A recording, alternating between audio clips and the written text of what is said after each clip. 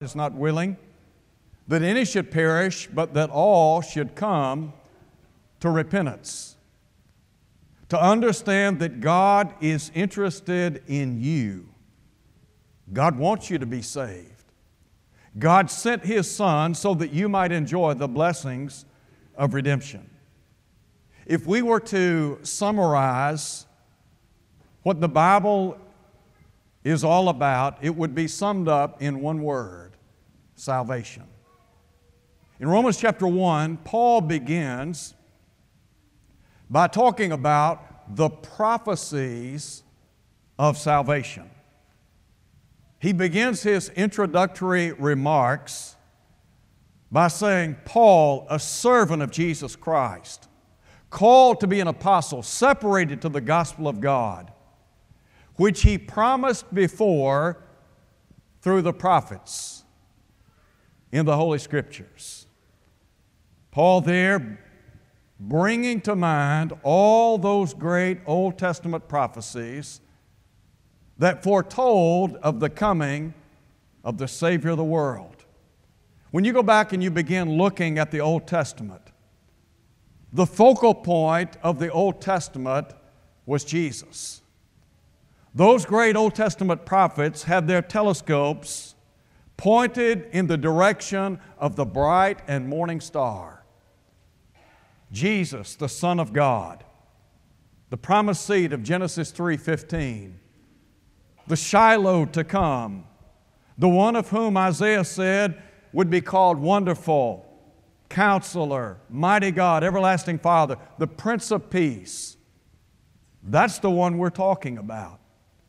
And so you think about the focal point of the Old Testament, pointing people in the direction of the Alpha and the Omega, the beginning and the end, the Son of God. And then the fulfillment of prophecy. You remember Jesus, prior to ascending to heaven, said to the apostles, "These are the words which I have spoken to you, that all things must be fulfilled which were written in the law of Moses, in the prophets, and in the Psalms concerning me." During His earthly ministry, Jesus said to the Jews of His day, "Search the Scriptures, for in them you think you have eternal life." And then He said, "These are they which testify of me." In verse 45 of John chapter 5, Jesus said, "Think not that I shall accuse you to the Father. There is one who accuses you, Moses, in whom you trust." He said, if you believe Moses, you would believe me. Why? Because he wrote about me. But if you do not believe his writings, how will you believe my word? Verses 45 through 47. So those Old Testament prophets in the long ago, their focus was Jesus, and Jesus was the fulfillment of all that had been recorded about Him. So the Apostle Paul brings to mind the prophecies of salvation. But then he also states the person of our salvation. He said, concerning His Son, Jesus Christ our Lord, who was born of the seed of David according to the flesh. Here he's talking about the coming of the Christ. Now you remember that angel that said to Joseph in a dream in the long ago that Mary would bear a son and that she would call His name Jesus, for it is He that will save His people from their sins. Jesus came as the second member of the Godhead. As John said, in the beginning was the Word was with God, and the Word was God. In verse 14 he said, the Word became flesh and dwelt among us, and we beheld His glory. Glory as of the only begotten of the Father, full of grace and truth.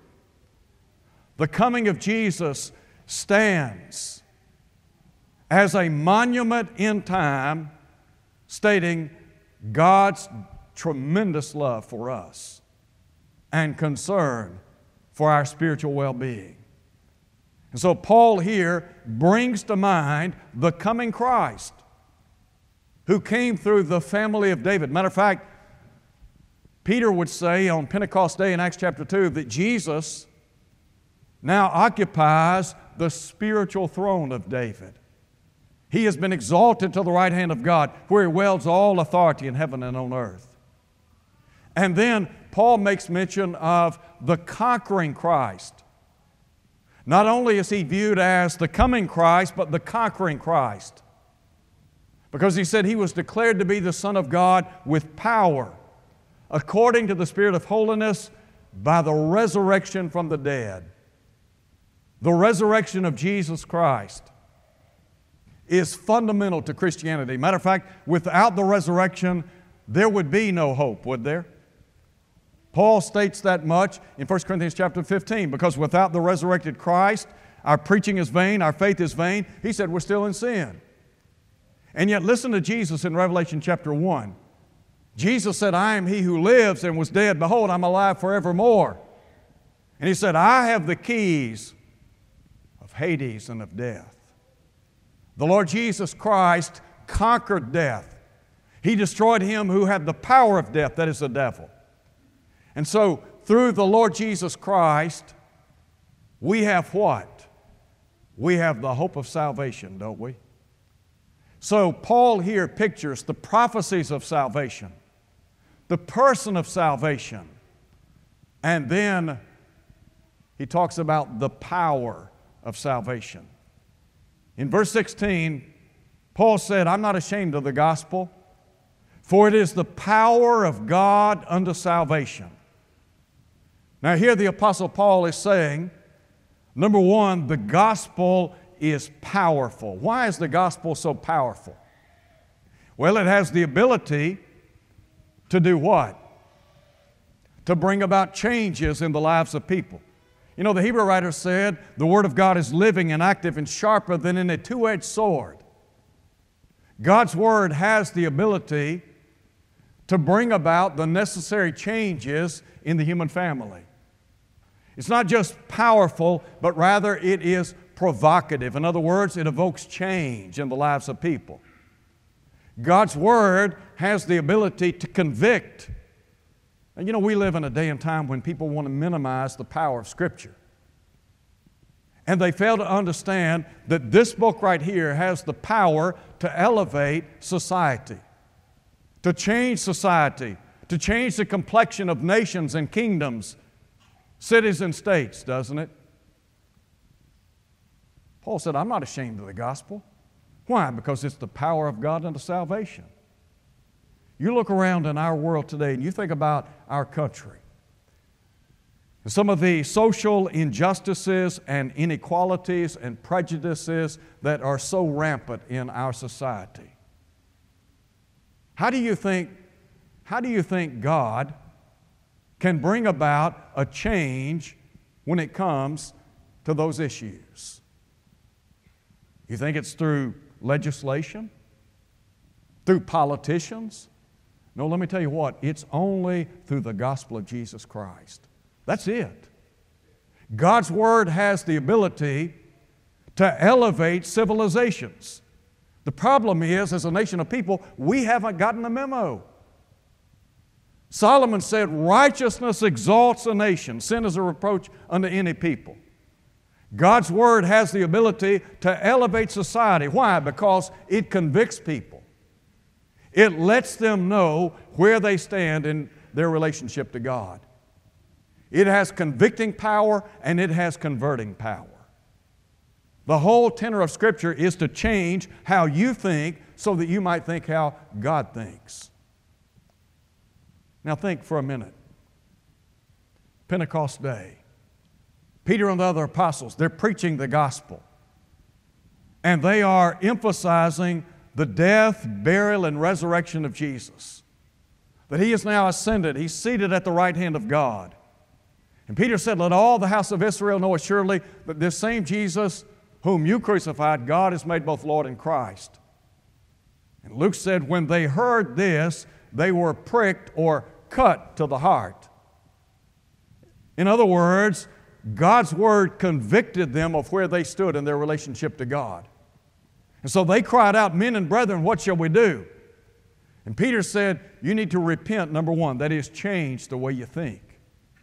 Are there people in our world today that need to change how they think? Yes. Again, you think about the social inequalities and injustices, the prejudices that are so prevalent in our society today. How do you change that? You change it by changing the mind. Repentance is a change of mind followed by a change of actions. And so Peter said, you need to repent, be baptized, every one of you, in the name of Jesus Christ for the remission of your sins. So you got the power of salvation. But then Paul also isolates the people of salvation. Paul said, I'm not ashamed of the gospel, for it is the power of God unto salvation, listen to him, to everyone who believes. To the Jew first, and also to the Greek. So what about the scope of the gospel? Listen, the gospel is for all, isn't it? Didn't we just sing that? The design of the gospel is that it might permeate every sector of society. That it might literally fill the world. Isaiah said in Isaiah chapter 2, when he talked about the coming of the church, he said, all nations shall flow unto it. Jesus said, go therefore, make disciples of all nations. I understand the Jews. I understand their purpose in God's redemptive plan. But they fulfilled their purpose, did they not? They were the vehicle through whom the Christ came. God's intent was to save both Jew and Gentile in one body. That's why Paul said in Ephesians 2:16, Jesus reconciled both Jew and Gentile in one body unto God through the cross. There are no big I's and little U's in the church. God's design was that the Gentiles might be fellow heirs of the same body and partakers of His promises in Christ by the gospel. So the gospel is intended to reach every single person, regardless of their race, their gender, their educational background, their economic status. The gospel is designed to save any and all. And the gospel has the power to save any and all. So you think about the scope of the gospel, but then the hope of the gospel. Paul said in Colossians 1:27, Christ in you, the hope of glory. Let me tell you what, if you're not in Christ Jesus, you have no hope. You have no hope. Don't think when you step out into eternity, if you're not living faithfully for the Lord Jesus Christ, if you have not obeyed the God, don't think for a minute that God's going to say to you, well done, good and faithful servant. That will not happen. The hope of the gospel is summed up in Ephesians chapter 2. When Paul said those who are outside a covenant relationship with God, they have no hope. They're without God in this world. But he said, now in Christ Jesus, you who once were far off are brought near by what means? By the blood of Christ. In verse 14 he said, for He is our peace, who's made both one and broken down the middle wall of partition. In Jesus Christ, you have hope. Outside of Christ, you do not have hope. Now I want you to think about this for a minute.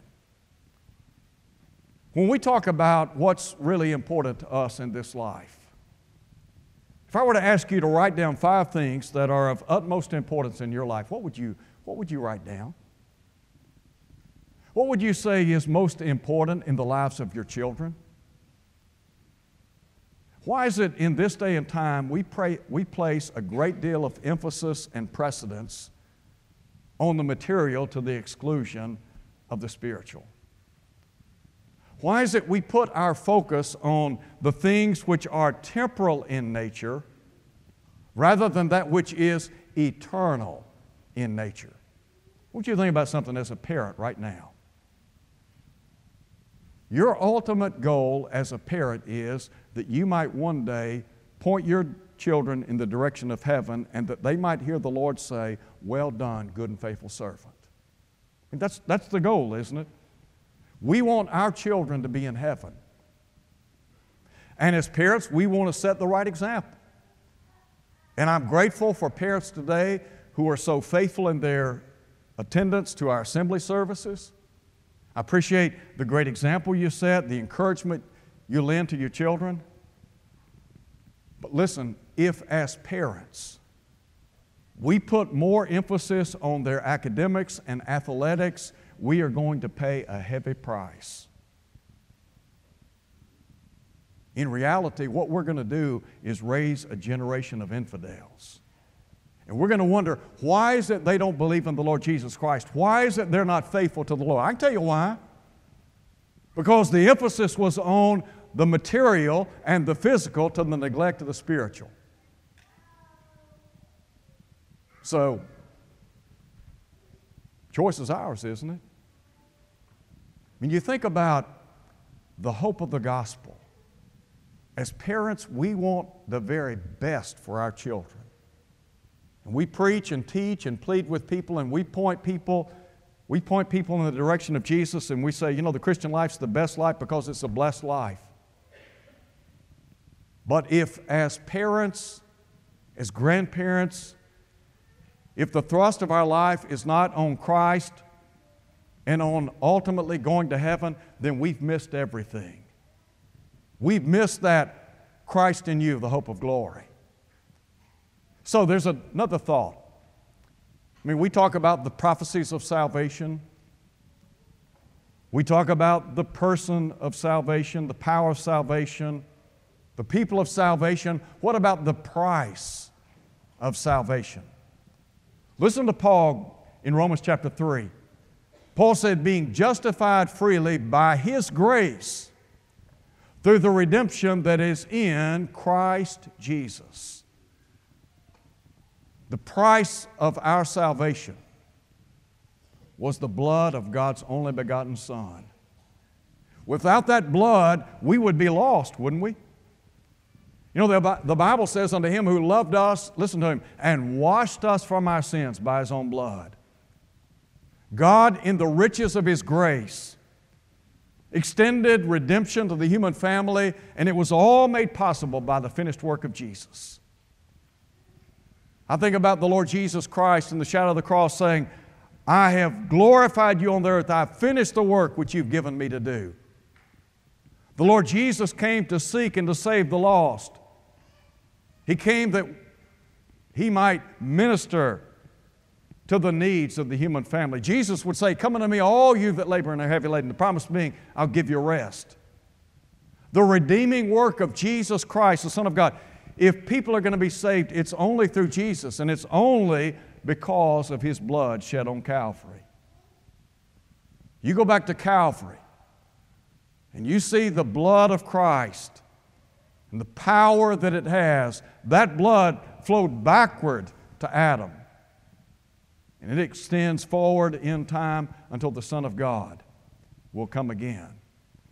And without that blood, we don't have any hope. Paul said, in Him we have redemption through His blood, the forgiveness of sins, according to the riches of His grace. So the redeeming work of Jesus and the reconciling work of Jesus. When Paul wrote to the church at Corinth in 2 Corinthians chapter 5, his exhortation to those people, be reconciled to God. Sin separates us from God, doesn't it? Do we understand the danger of sin, the consequences of sin? The Bible says the wages of sin is death. And yet, through Jesus Christ, again, there's hope, isn't there? The Bible says, again, that Jesus reconciled both Jew and Gentile in one body unto God through the cross. Reconciliation takes place because of the blood of His cross. In sin, we're alienated from God, separated from God. We have no relationship with God. But then in Christ, all of these great spiritual blessings lavished upon us. And you think about what a blessing it is to be a child of God. So we talk about the price of our salvation and what a tremendous cost it was. I like the words of Paul in Romans chapter 8 when he said, God spared not His own Son, but freely gave him up for us all. And then there is the place of salvation. Listen to Paul, Romans chapter 8, verse 1. Therefore, there is now no condemnation to them which are in Christ Jesus. That means if we're in Christ, we're numbered among the saved, aren't we? We're no longer condemned, but rather through the blessings and favors of Almighty God, we stand in a rich relationship to the Lord. Now, where is salvation? Well, salvation is located in one place, Christ. That's what Paul said. There's no condemnation to them which are in Christ. Now, you remember in 2 Timothy chapter 2, verse 1, Paul said God's grace is located in Christ. In verse 10, he said salvation is located in Christ. So what that says to me is, in order to appropriate God's grace and God's salvation, I got to be in Christ. How then do I get into Jesus so that I might appropriate all those blessings? What is it that saves me from sin? Well, it's the blood of Christ, isn't it? I've got to have faith that the blood of Christ will do what God said it will do. And what's that? Wash away all my sins. But in order to appropriate that, I've got to go where that blood was shed. Where was it shed? Calvary, John 19, 34 and 35. Jesus shed His blood in death. So in Romans chapter 6, Paul said, know ye not that all we who were baptized into Christ, listen to him, were baptized into His death. So when we're baptized into the death of Jesus, we contact the grace of God, we enjoy the mercies of God, and we are blessed by His cleansing blood, are we not? Salvation being in Christ. Well, how then does that happen? Well, Paul said we're baptized into Christ. Now that baptism is preceded by faith in the Lord Jesus Christ. Romans chapter 1, verse 5, Paul talks about the obedience of faith. The faith that saves is a faith that is operative or active. In other words, we take God at His word and we engage in the work that He has set forth in Scripture. Now, we're not earning our salvation. There's nothing that we can do to put God in debt to us. I mean, there's nothing that I can do that would make God say to me, I owe you. No, God's grace is unmerited. So there's God's side of the ledger, what God has done on our behalf, and then there is our side, what we must do to enjoy the blessings of salvation. Again, you go back to Acts chapter 2, they cried out, men and brethren, what shall we do? If there were nothing to be done, why then did the Apostle Peter say, repent, be baptized in the name of Jesus Christ for the remission of sins? So when we put our faith and trust in Jesus, repent of sin, confess His name, and then are buried with Him in baptism, it's at that point that we contact the cleansing power of His blood and are placed in His divine body called the church. Paul said in Romans chapter 12, verse 5, therefore, being many members, are one body where? In Christ. So we're saved in Christ and in the church of Christ. That is, in the church that belongs to Jesus. When you obey the gospel, God adds you to His divine body, the church. Now, somebody says, well, I don't really want to be a part of any formal organization. I'm not interested in that church stuff. Well, the fact of the matter is, Christ and the church go hand in hand. You can't separate the two. No more so than you can separate Jesus from His Word. They go hand in hand. Jesus said in John 8, verse 31, you're my disciples, if what? If you continue in my Word. The church is the body. Jesus is the Savior of that body. He's identified as the head of the body. The human body has a head, doesn't it? The divine body of Christ has a head. Jesus is the head of the church. So when we're baptized into Christ, God then places us in that divine body. Acts 2, verse 47, the Lord added to the church daily those who are being saved. 1 Corinthians chapter 12, verse 13, Paul said, by one Spirit were you all baptized, listen to him, into one body. What's the body? He's the head of the body, the church. He put all things in subjection under His feet, made Him to be head over all things to the church, which is His body. So when we're in Christ, we're in the church. There's no salvation outside of Christ, nor is there any salvation outside the church that Jesus purchased with His blood. We talk about the importance of the church. Listen, Paul said Jesus purchased the church with His blood, Acts 20, verse 28. Says to me the church is very important, very special, isn't it? It's the blood-bought body of Christ. So with that in mind, the place of salvation. Let me ask you this question today. Have you been baptized into Christ? Is your faith in Jesus as the Son of... Jesus said, except you believe that I am, you'll die in your sins. Worst thing that could ever happen to you as a human individual, step outside this world of existence into eternity. Never having put your faith and trust in Jesus. Jesus said, if you do that, you'll die in your sins. And where I am, there you cannot come. Separated forevermore. So, to obey the gospel and to enjoy all the blessings of redemption. Paul said every spiritual blessing known to man is in Christ. In Ephesians chapter 1, verse 3, Paul makes that argument. About 35 times in the book of Ephesians, the phrase in Christ or its equivalent is found, which says to me, to be in Christ is very special, isn't it? So you're either in Christ or outside of Christ, and salvation's only in Christ. That's the place of salvation. Now, what about the practice of salvation? It's one thing to become a child of God. Paul said we rise to walk in newness of life. When we obey the gospel, the work isn't finished, is it? When we come up out of the water grave of baptism, we are said to be babies in Christ. We are in our spiritual infancy, and the goal is to grow in Christ. But what Paul says in Romans chapter 12 is that as children of God, we are to live transformed lives. He said, be not conformed to this world. The world says you need to be like me. The world says you need to think like I think. You need to dress like I dress. You need to act like I act. And yet Paul said, be not conformed to the world, but be ye transformed by the renewing of your mind. When you become a child of God, your life dramatically changes, doesn't it? Everything about your life says you belong to the Lord. As Paul said, I've been crucified with Christ. No longer I who live, but Christ who lives in me. So here you are as a child of God.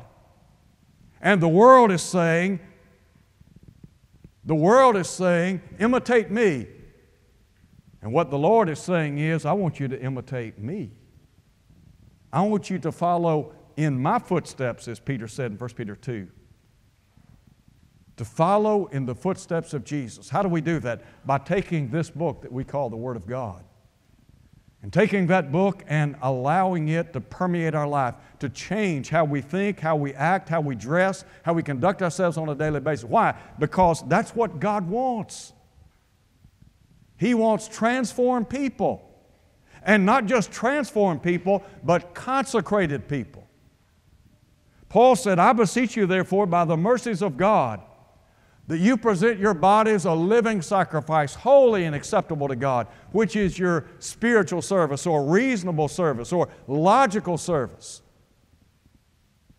When you became a child of God, what Paul is saying is your life is changed. And you're now to present your body as a living sacrifice. You know, the Bible says in 1 Peter chapter 2 that we're priests of God, aren't we? And that we offer God spiritual sacrifices acceptable through whom? Through Jesus. So you read Romans chapters 12 through 16. And Paul there begins to talk about how the life of a child of God is a life of consecration. I mean, he talks about people who love one another, who serve one another. He talks about people who forgive one another. He talks about people who care about one another. Why? Because we belong to the King. We're changed. If as a child of God, you reflect the world, something's not right. Why? Because you are to be a holy nation. We are an elect race. We're God's own people, aren't we? God wants us to be salt and light in a world that has been marred and darkened by sin. And the beauty of the gospel, really what Paul is saying in the book of Romans is the gospel. The gospel is for all. You know, when you read Romans chapter 1, and you see the Apostle Paul narrating the plight of the Gentile world. Turns to chapter 2. We turn to chapter 2 and we read about the Jewish world. No doubt in their minds, when the Apostle Paul gave this scathing report of the Gentile world, their response would have been, Paul, you tell them. They are sinful people. Paul said, let me tell you what, you too are in sin. In chapter 3, he said, there is none righteous, no, not one. All have sinned and come short of the glory of God. Where would we be without Christ? We'd be lost, wouldn't we? Paul said, the wages of sin is death. The gift of God is eternal life in Christ Jesus. I want you to listen to Paul, Titus chapter 2. Paul said, the grace of God has appeared, bringing salvation to every man. When God sent His Son Jesus to die on Calvary, He had you in mind. Do you know that? When Jesus died on Calvary's cross, He died for you. Now, I know He died for everybody. He died for your neighbor. He died for your son, your daughter, your spouse, your siblings, your parents, your grandparents. I understand that. Personally speaking, though, He died for you. And maybe one of the reasons we do not appreciate the gospel is because we haven't brought it down to a personal level. God's interested in you. He's invested in you. He doesn't want you to be lost. God doesn't take delight when people live outside His covenant. Matter of fact, in Ezekiel chapter 33, God said He takes no delight in the death of the wicked. God is interested in saving people. So what about you today? Have you obeyed the gospel? You think about how you could leave here and your whole life could be changed forevermore. You came in these doors a sinner, you can walk out a saint, a child of God. You can be sanctified in Christ, set apart. You can enjoy all these great spiritual blessings, and you can live in hope of life eternal. Let me tell you what, the train's going to stop one day. When that train stops, whether you want to or not, you will get off the train. So my question to you, if the train were to stop today, where would you be? Where would you spend eternity? If you're here today and you're not a Christian, I encourage you, do as they did on Pentecost Day. Repent, be baptized into Christ, let God wash your sins away, let Him put you in the church, and be faithful unto Him until death. If you'll do that, God one day will crown you, the Stephanos, the victor's crown, to receive that crown of life that fades not away. Won't you come as we stand and sing?